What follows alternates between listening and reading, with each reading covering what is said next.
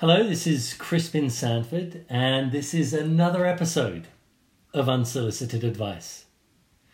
So today we have a very special guest, somebody I've been watching and has been listening to me speak and watching me speak and commenting on the things I have to say in a group that we're both members of, the Knowledge Business Blueprint. We've had a couple of conversations, one more recently, but she agreed to be a guest on the podcast. Lisa Marie Pepe, please tell us about yourself. Hello, Crispin. Thank you so much. It's awesome to be here with you. Yes, we are both part of the Knowledge Business Blueprint, and that's where we met. And so, yes, we've had the pleasure of watching each other grow and prosper and move through the next stages of business. And it's been a pretty awesome ride so far. So just a little bit about me. I work online, obviously, as an entrepreneur, and my areas of expertise are in helping those who are really passionate and purpose-driven to develop what I like to call rock-solid confidence and to become vibrantly visible online.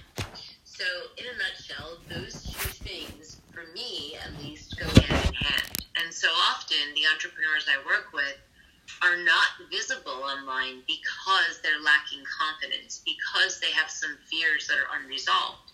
So me being me and always being a problem solver, I want to tackle both of those things. I want to help someone identify their fear, get through their blocks, understand that they are worthy of happiness and success, and they are smart enough and, have enough knowledge to get themselves out there and truly start thriving in their business.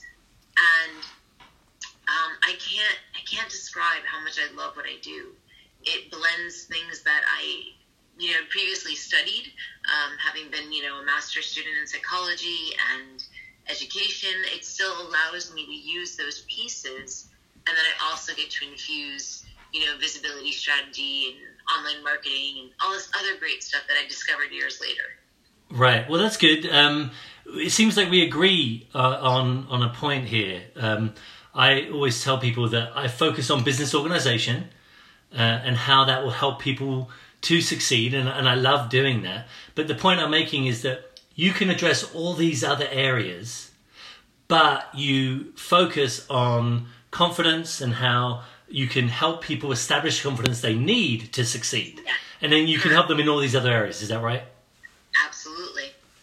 Well, wonderful, good. Well, not surprisingly, we agree on a pretty fundamental key thing for business. So, what do you think you can typically do then in your, the overall steps of how you do? Because now we know why you do what you do. You love it. It helps people to succeed online in particular because they build their confidence, etc. But how do you do that? Like, what are the overall stages that you take people through? Absolutely. So first and foremost, I'm a huge proponent of identifying what the problem is or what the problems are, because we cannot fix what we're unwilling to acknowledge. And, so often I find that the women I've worked with, and I say women because it's primarily women, although I've had a few passionate and purpose-driven men that I've had the privilege to coach as well. We have to first, and I do say we because it's a team effort. Right. Mentoring someone. We have to figure out where are those underlying beliefs about not being good enough or not thinking that you have the right to be happy, healthy, successful, wealthy, all those things. Right. And more often than not, it does stem from childhood, and it's not necessarily a parent's doing. We have many role models as we're growing up, whether that's parents, teachers, even peers that are same age as us, coaches. I know my own coaches in middle school and high school were very, very influential in some of the problems I had as a young adult. And, right. So not to go on a tangent, but it is important to identify, right? So the first step we do is I have my clients write down their list of irrational beliefs or fears. And often we get things like, I'm not smart enough to speak on camera. Right. I don't deserve to be paid well because I don't think that I'm smart enough.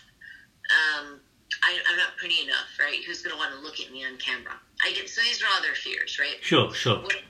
What if I succeed? What if I fail? Quick question.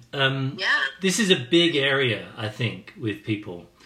Even people that want to improve their lives and improve themselves and are open to improvements. I wonder, do you run into where there are those people who want to think everything right? Oh, everything's great. Oh, don't be so negative. Oh, I don't list any problems because I don't acknowledge those things. What do you do with somebody like that? Just since we're on this matter. Yeah, it's funny. I have come across that occasionally, but I like to think I'm very open in my own storytelling and in my own sharing on my social media and in my posts, and I never pretend to have everything all together and to be someone who has no problems, never has a bad day, never gets angry, never cries, never feels afraid. So I believe because of that, and this is why I love coaching versus therapy, because I've done therapy, right, both as a patient and a therapist. Right. And so I see the difference now in coaching, and I love that in coaching, I can share my experiences with other people, and it doesn't change the dynamic. Whereas with, being a mental health worker or a therapist, you really are not supposed to share anything personal. Right. Because I see how effective it is in marketing to reveal your failings, to discuss the difficulties, because people then go, wow, he really knows what it's like. He's been there and he came out of it. So I think he could probably help me because he did it. So I think he can help me do it. Right, exactly. And that's why I love coaching. So yeah, on occasion, I've come across people who will tell me things like, well, I'll say, well, why aren't you at the success level that you say you want to be at, right? Yeah. And they'll say, well, I don't really know. I don't know. I work hard and I do everything right. And okay, well, let's dig a little deeper, shall we? Right? I love to dig a little deeper. I would say that I'm pretty good at actually extracting that from people, because I am empathic. I know how to do, active listening, reflective listening, where I'm really taking it in. And then when it's appropriate, sort of just, inputting here and there. And a lot of my clients are willing to be vulnerable and raw, tell me things that, this is what I get a lot. I get this from strangers too, which is, I don't know why I'm even telling you that. I've never told anybody. I get that a lot. Right. Me too. Yeah. It's just an empath thing. It's a body language thing. It's a voice thing. And I always tell people, because people are embarrassed of the things they struggle with, even though so many of us do. I mean, my own experiences with depression and anxiety, and yet, I'll meet a client and maybe it's the second session and they'll be like, well, I was diagnosed with depression and I could hear the timidness in their voice. And what I often say is, given the circumstances that you've already told me about, the fact that you're depressed is actually not abnormal at all. Sure. And I think that's what happens when people feel isolated and they feel defective, right? Like, what's wrong with me? Why am I depressed? I have nothing to be depressed about. Why am I anxious? I don't have anything to be anxious about. And then you start digging a little bit deeper and you realize, okay, so that was started when you were, 10 and you heard your parents fighting about money and, whatever it is. Right. But their willingness to share and be open, I believe, is what opens the door to endless possibilities of success and happiness and wealth and whatever they desire to have. And that's the part I really do love. I love digging in and just, let's just call it out and, whatever it is, let's work through that. Let's figure out who we have to forgive. Let's figure out what we have to do, what we have to say, how we have to change our language about ourselves. Right. That's a huge thing. Now, is that a second step in the process, or is that part of the first? Okay. Yeah, Okay. Sorry. No worries, no worries. I figured you moved on, but I was like, wanted to call our attention to it. Yeah, so step one is definitely to identify, right? Identify the fears, and if possible, even identify where they're from. And I say that because I believe forgiveness is sort of like the secondary part of this first step. Big time, big time. Yes, absolutely. Because you take ownership over it then. Because you go, you know what, this was a bad thing, but hey, you know what? On my part, I forgive them, or, I find a way to understand what factors might be involved in them doing it. But ultimately, I've got to take responsibility for my journey, and that's got to take responsibility for the fact that they did this, it happened, but I forgive them. And it is a part of a journey, I think, to taking responsibility for your forward progress and moving on and getting out of it. Very much so. And I know that from personal experience. I know that, you can want to blame everyone. You can even want to blame yourself and hold yourself prisoner. But you have to be willing to forgive. Again, not for the other person necessarily, depending on, whatever has happened, but for yourself. You have to take ownership of your life. And the clients that I've been able to help have all been willing to move from victim mentality to taking back their personal power. Good. And, not allowing that other person or place or institution or whatever it was to dictate or to control their current life situation. Bingo. Now, is it a two-part process, or are there other parts to it, or is that essentially the process? Yeah, so no, it is essentially the process. That's right? good, that's good. Hey, I'm like, it sounds done. Yeah, it's done, right? So that is like the majority. Like, we really got to figure this stuff out, and then, moving through it is so much easier, I feel, than actually discovering it and looking at it and calling it out. Sure. Right? Because nobody wants to look. It's scary. It can be painful. But again, we can't heal. We can't heal what we can't acknowledge. So there is a third step, actually. Okay. And that is to really look at the language we use with ourselves. Like is it neuro-linguistic programming, like that stuff? Okay. Yes, absolutely. So the amount of times in a day, if someone has a real negative mindset and they feel poorly about themselves, I guarantee you their internal dialogue is not very kind. And this is, again, where all of us have to be willing to say, okay, that person or that whatever may have called me these names or told me I wasn't good enough or showed me I wasn't good enough by, punishing me or whatever. And it's like, right. But then those people left, or they're not even around anymore, and you picked up and continued the internal battle. Yeah. And that is where we really get into trouble with ourselves. So I will have my clients make a list, even, we'll do something like a little pairing of an activity, for example, even a solid rubber band, right? Tie that around your wrist for a couple of days. We just want to monitor our thoughts, right? Monitor the internal dialogue. So someone goes to work and, I don't know, they accidentally spill coffee on their papers, and right away that automatic thought is, oh my God, I'm such a klutz. I mess up everything, right? Okay, so let's give it a tick mark. All right, chart that down, right? And then lunchtime rolls around and you go in the break room and someone brought in some extra special goodies and you told yourself you were going to eat well, and you have a goodie and you go, oh, God, I'm such a failure. I can't even stay on a diet, right? Right. Tick, right? So we want to monitor how many times per day someone is really using some negative, harsh internal dialogue, because most people are not aware of it.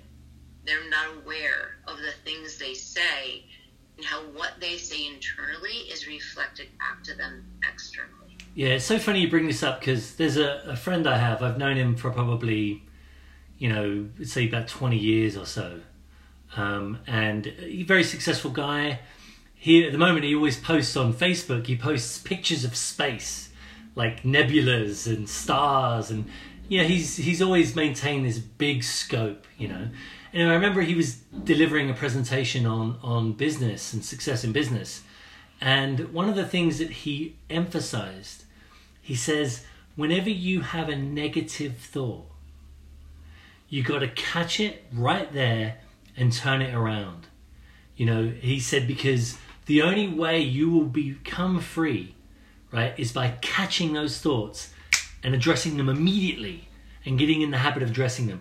I have been doing that ever since. I mean, because, I've always been working on myself, I think, as a general rule. Pretty much, I grew up in an environment, my mother studied criminology and psychology and poetry, and so observation and analysis was just a part of growing up, and she always wrote poetry and I liked writing poetry. But at that moment, I was like, wow. And I started catching my thoughts. As a part of the KBB program, you get the Ultimate Edge from Tony Robbins. And in that, he talks about the same thing. And I was going like, wow, I need to be even more intensively observant to the emotions, negative emotions. And I was like, it's not just negative thoughts, it's those negative emotions. You've got to catch yourself and turn those around, take responsibility for them and turn them around. And I found that exceptionally helpful. Absolutely. I couldn't agree more. And I share this as someone who, I used to suffer from panic attacks. I mean, that was probably the majority of my 20s and my very early 30s. I had severe panic attacks, a lot of anxiety, and then I became afraid of feeling afraid, right? You get anxious about the anxiety, right? You're like, oh my God, I'm calm right now, but what if I get anxious, right? And that was my daily, just like my MO. I mean, and I didn't know if that would ever end, and it was awful. I mean, even with therapy and medication, I tried it all, and even then, there were times where I just couldn't control that worry or that anxiety. And so I look at my life now, and it's not that I don't ever have a care or a worry. I have a lot, actually, to be worried about, some family stuff and everything happening, but I know myself well enough now to be able to, like you were just saying, catch the thought which evokes the emotion and not to pretend it's not there. Right. Okay. It's like we were talking earlier. You're not denying the existence of it when it's valid, but you're just taking out the sting and the hold yourself down. Exactly. And so, it's like night and day. Back then I would feel a panic attack come on, and right away my mind would just come undone, essentially. It's like, oh my God, like, can you start worrying about everything? And if anybody's ever had one, they suck. I mean, they're not fun at all. Your heart beats fast, you feel like you can't breathe. And now I know that even if I feel a little bit nervous or anxious, given a situation that may have happened, I was just telling you earlier, I had a family member in the hospital for 3 months throughout the holidays. If you think that there weren't days where I got worried or felt a little anxious waiting for a doctor to call, or even a little bit sad, right? Because the person wasn't around, Christmas, Thanksgiving, all these holidays, right? The difference that I see now is that I can actually say to myself, okay, I'm feeling a little icky, right? That feeling. Right. It's not overbearing, but I catch it and I will say to myself, okay, Lisa Marie, and I do have conversations like that with myself. This is completely appropriate given the situation, right? Right. This is a normal response to not knowing what's going to happen. Sure. Having a loved one that you have no say in their care at the moment, right, when they've been hospitalized, sort of surrendering that. And I even recall it was like 2 weeks ago, and the person's still there, and I remember just saying, okay, Lisa Marie, like, let's just feel it. Let's just feel it. Let's feel what it feels like to feel a little bit nervous right now, and let's ride out the storm, because it's going to be okay. Take a few deep breaths. Allow yourself to just be. Don't rush into anything. Don't force anything right now.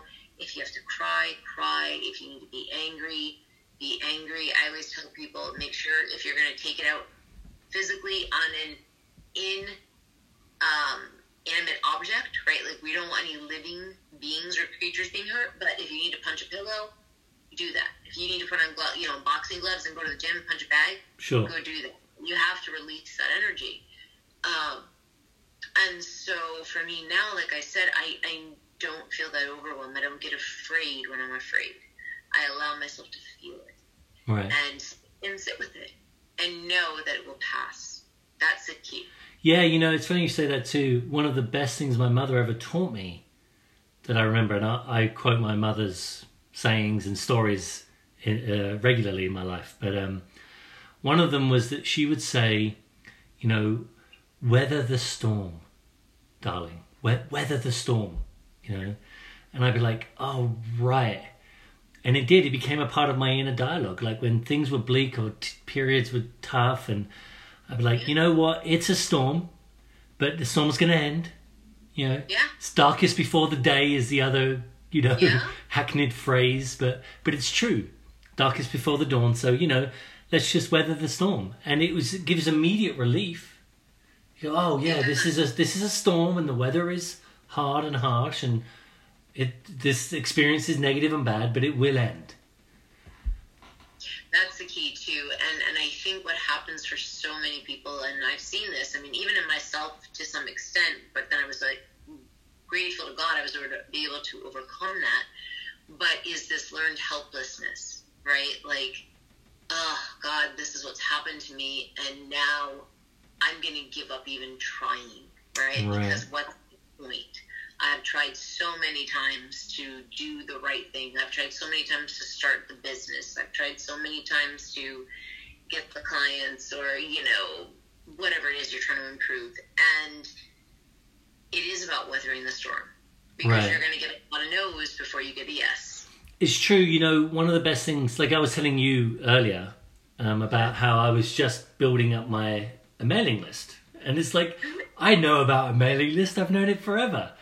I worked at a marketing firm, for God's sake, and we would help financial advisors build their mailing lists and convert their mailing lists into more meaningful relationships, and then get more introductions and referrals and everything. So I know all about it, and I'm like, good God. I've got lists. I've got lists of mailing lists. I've been writing phone lists and I've got like phone numbers from my old Nokia. SIM card, all the way up to my iPhone. I can look in there and find phone numbers that don't even have an area code, and I know that they're 213 or 323 from when I was living in Hollywood, from my original Nokia phone. So I know it's crazy, and I have phone numbers anyway. But the thing is, I just started using a mailing list in this year. But so the funny thing, the reason why I'm bringing that up is that I teach people about business and business practices. And I say, look, you've got to establish a complete business system. You don't just go, I'm going to start a business, and then everything starts going and you succeed and you close a client, it goes on from there. It's like, no, you need business development. You need other products for those clients to buy that are, up the value ladder. You've got to, file your taxes. And, I just finished, I only had one receipt left. My wife's been bugging me for my list of expenses, and I'm like, I'll do it. And then I check my receipts. There's only one from last year, and I only needed to enter one. So it's like, but you've got to do all the things. And when you take on I'm going to be a business success, it's not just the decision and then you're done. It's like you got to have a plan. You got to start documenting your practices and start public messages and business development and sign up clients and deliver the service, and there's so much more work to it. And people, if they don't realize that, if they're not prepared for all of the work it takes, of course anyone is going to say, oh, I'm failing, I'm not going to succeed, I'm not going to make it. It's like, well, come on, there's a lot more to it, and there's a lot more you've got to do in order to succeed. Yes, I could not agree with you more. I have seen clients that I've started to work with who, right from the get-go, it's like they're already defeated. right? Like, I've been doing this for 3 years. I can't get a client. Like, I don't know what's wrong. I don't know what's wrong with me. I'm thinking about giving it up. And again, I'm not saying that people shouldn't explore. Sorry, I can hear planes in the background. I'm like, is my window open? But there's a base nearby, and I was like, what is that sound? It's so loud. Is my window open? Sorry. No, it's okay. I love the impromptu. I love the little, like, I love casual conversation instead of scripted garbage. Anyway, so what was I saying about, so about just feeling like already defeated and people saying like, I've tried everything and I think I'm just going to have to quit, and go get a job. And that's not necessarily a bad thing. That's the other thing too. I don't want people to feel shameful if they feel like they don't want to have their own business, like, and they do want to go get a job. Like, there's no shame in that. I mean, having a passion and following it, that's where it's at. It's not about you just having your own business. That's true. What's that? There's a book about that, and it says, sometimes people want their own business because they don't want a boss telling them what to do. And when they go and leave and build up their own business, and they go, wow, this is even harder. And I'm a harsher boss on myself than my old boss was. I think I'm going to go back to getting a job. Not everyone's willing to do the work to be their own boss and run their own business. Absolutely. And it takes a tremendous amount of discipline. It takes a tremendous amount of focus, of persistence, of, just getting back up every time you get knocked down. Right. It takes patience, right? It takes time. I often, I laugh because in my phone I have my alarm set for my lunch, right, every day, like my 30-minute lunch break. And one time I was out with my boyfriend, it was, I think, a weekend or something, but it just goes straight through, like 7 days, I just put it on there. And he was like, why is your alarm going off for lunch at like 12:30? And I said, oh, right. I said, well, because as my own boss, I have to make sure that I'm taking care of myself throughout the day. So I'm not going to book 6 calls in a row and not take a bathroom break or stretch break or a food break, right? Like, I need to fuel my body. I need to work within my body's comfort zone and where I'm able to push and not push. And the whole point is, it's hard to be your own boss. You look at it and you're like, oh my God, I have to be like, wear all the caps. I got to do everything. Tell myself what to do, then do it. Reward myself or not. Like, it's crazy. Right, but you got to be, that's one of the things that I work with people on as well. And that my aspiration is that I help people achieve the business of their aspiration. There you go. Right, because they aspire to have a good boss. They know what the boss should be doing. They will say what rewards they should be getting. I remember somebody asked me, and a senior executive asked me what I wanted as a bonus. What would be a good incentive? And they had mentioned like a bicycle or, that's kind of cool. Like, it's several $100s. And I was like, what I would love is just like a $50 iTunes card. Yeah.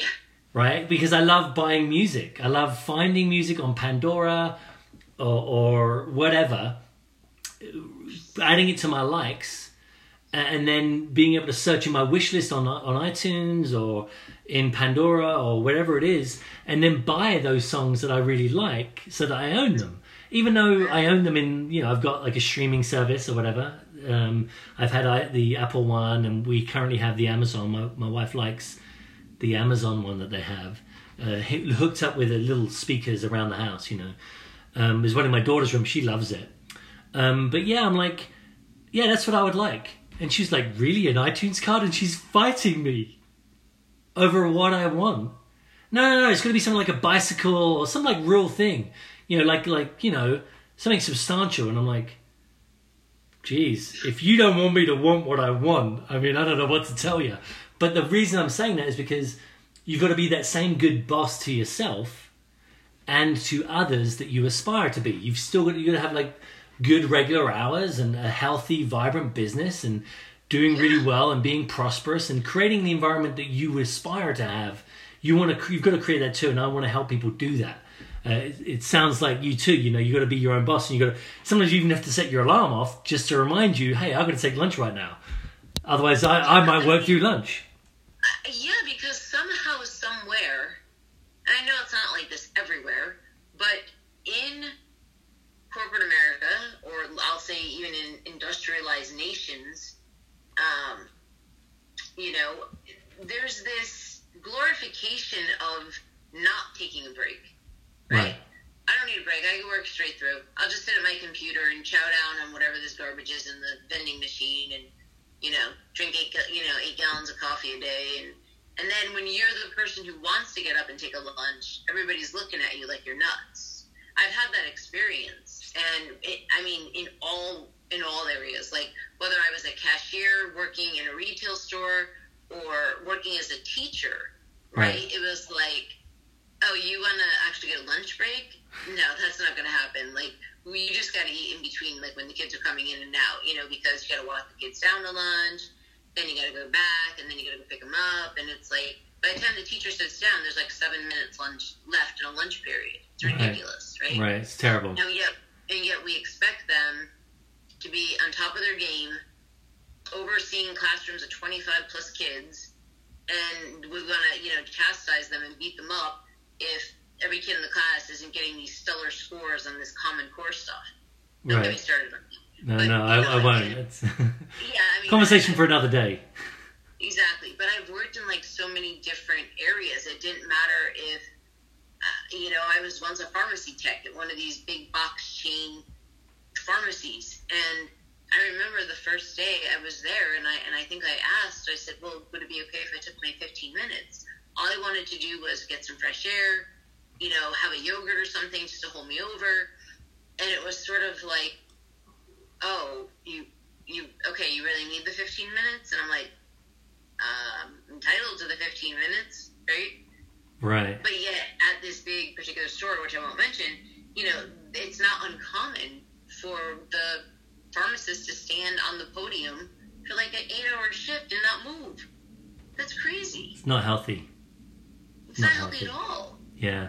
You know, it's, you know, I usually have about half an hour, by the way, so we're coming near to the end of that half an hour. We're going to do this again. I love talking with you, by the way, Lisa. I love talking with you. Thank you. Yeah, it's interesting point. I've observed this consistently in America. I think it's way more true in America, especially now. And it's this whole idea, just exactly what you're saying, like, it's this enforcement of the, you know, working extra hours, coming in early, staying late, and working over lunch, and this glorification of overwork. I've had to fight with my own self on this matter in the course of my life. Probably, again, 20 years ago, I was, you know, addressing how I would just push my body and not sleep very much and not be eating, and the days would go by and I go, oh, really, I need to take a nap, and let me just make sure I have breakfast this morning and lunch, and, you know, but it would be I was somehow less because of it. And I know that part of what in the process that I've taken to become the business owner that I am now, and working with businesses with the aspiration of helping them be the true aspiration that they have, this healthy business, successful business, etc. Like, and I'm doing that myself. Like, I make sure I go for walks, take breaks, that encourage that. And you know what? In the end, I get so much more done. I get so much more done. I'm so much more organized. I've been enforcing taking walking breaks. You know, probably before I even start with my clients, I've already taken 2 10-15 minute breaks to go for a walk and clear my head. I hear you, my friend. I work out at 8 a.m. or 9 a.m. every morning, and I don't start taking clients till usually around 10 or 10:30, even 11. But I have to do the self-care first. I have to get my body up and moving, especially, I mean, I have some chronic conditions that, you know, I developed as a result of a car accident, and so I've got this neck and shoulder thing that I have to be on top of. I need to take care of that to feel good. Right. And so that all gets done in the morning. Then I have a normal day, and then if I choose to go back out and go to the gym or something, I can do that. But this stuff has to come in the morning, because if you don't, I'm not saying it has to be for everybody, but for me it does, because I know what'll happen otherwise. For me too. I'll push it off, push it off. Yeah. Then it's 9 o'clock at night and you're tired, you just want to lay down. So again, that's on my calendar. It's on my alarm every day. Time to exercise, meditation time, blocked into the calendar. All right. Well, yeah, good. Well, thanks for taking us through how you do what you do. Thanks for all the other stories too. Thank you. You're very, very welcome. You're very welcome. I think it's so important to help people establish best practices, in how they approach their life and how they do what they do to accomplish what they aspire to. And it sounds like you're a big advocate for that. Absolutely. My whole mission in this life is fairly simple. It's to just make the world a better place, in whatever little pocket of the world that I'm in. If I can help another person to hold on and see the light at the end of the dark tunnel, or be the inspiration for them, that they keep pushing and going after their dreams, then I feel like my life purpose has been fulfilled. Nice. Well, that's probably what we have to call this episode, something to do with that, because it's like having a positive influence within your sphere of influence, having a positive direction, providing positive direction within your sphere of influence. Yeah, right? That's like probably the quote-unquote unsolicited advice of the episode. Awesome. I love it. I love the title of this as well. So. Yeah, so be positive. Thank you for having me. Oh, man, it's a real pleasure. It's a real pleasure, Lisa. All right, well, that's it, guys. Thank you again for listening. This is one of those longer episodes, as I sometimes do, but obviously when I have a guest... You're only my second guest, by the way, Lisa. Oh, really? I think you're episode 47, maybe 48, something like that. And there's only two guests so far.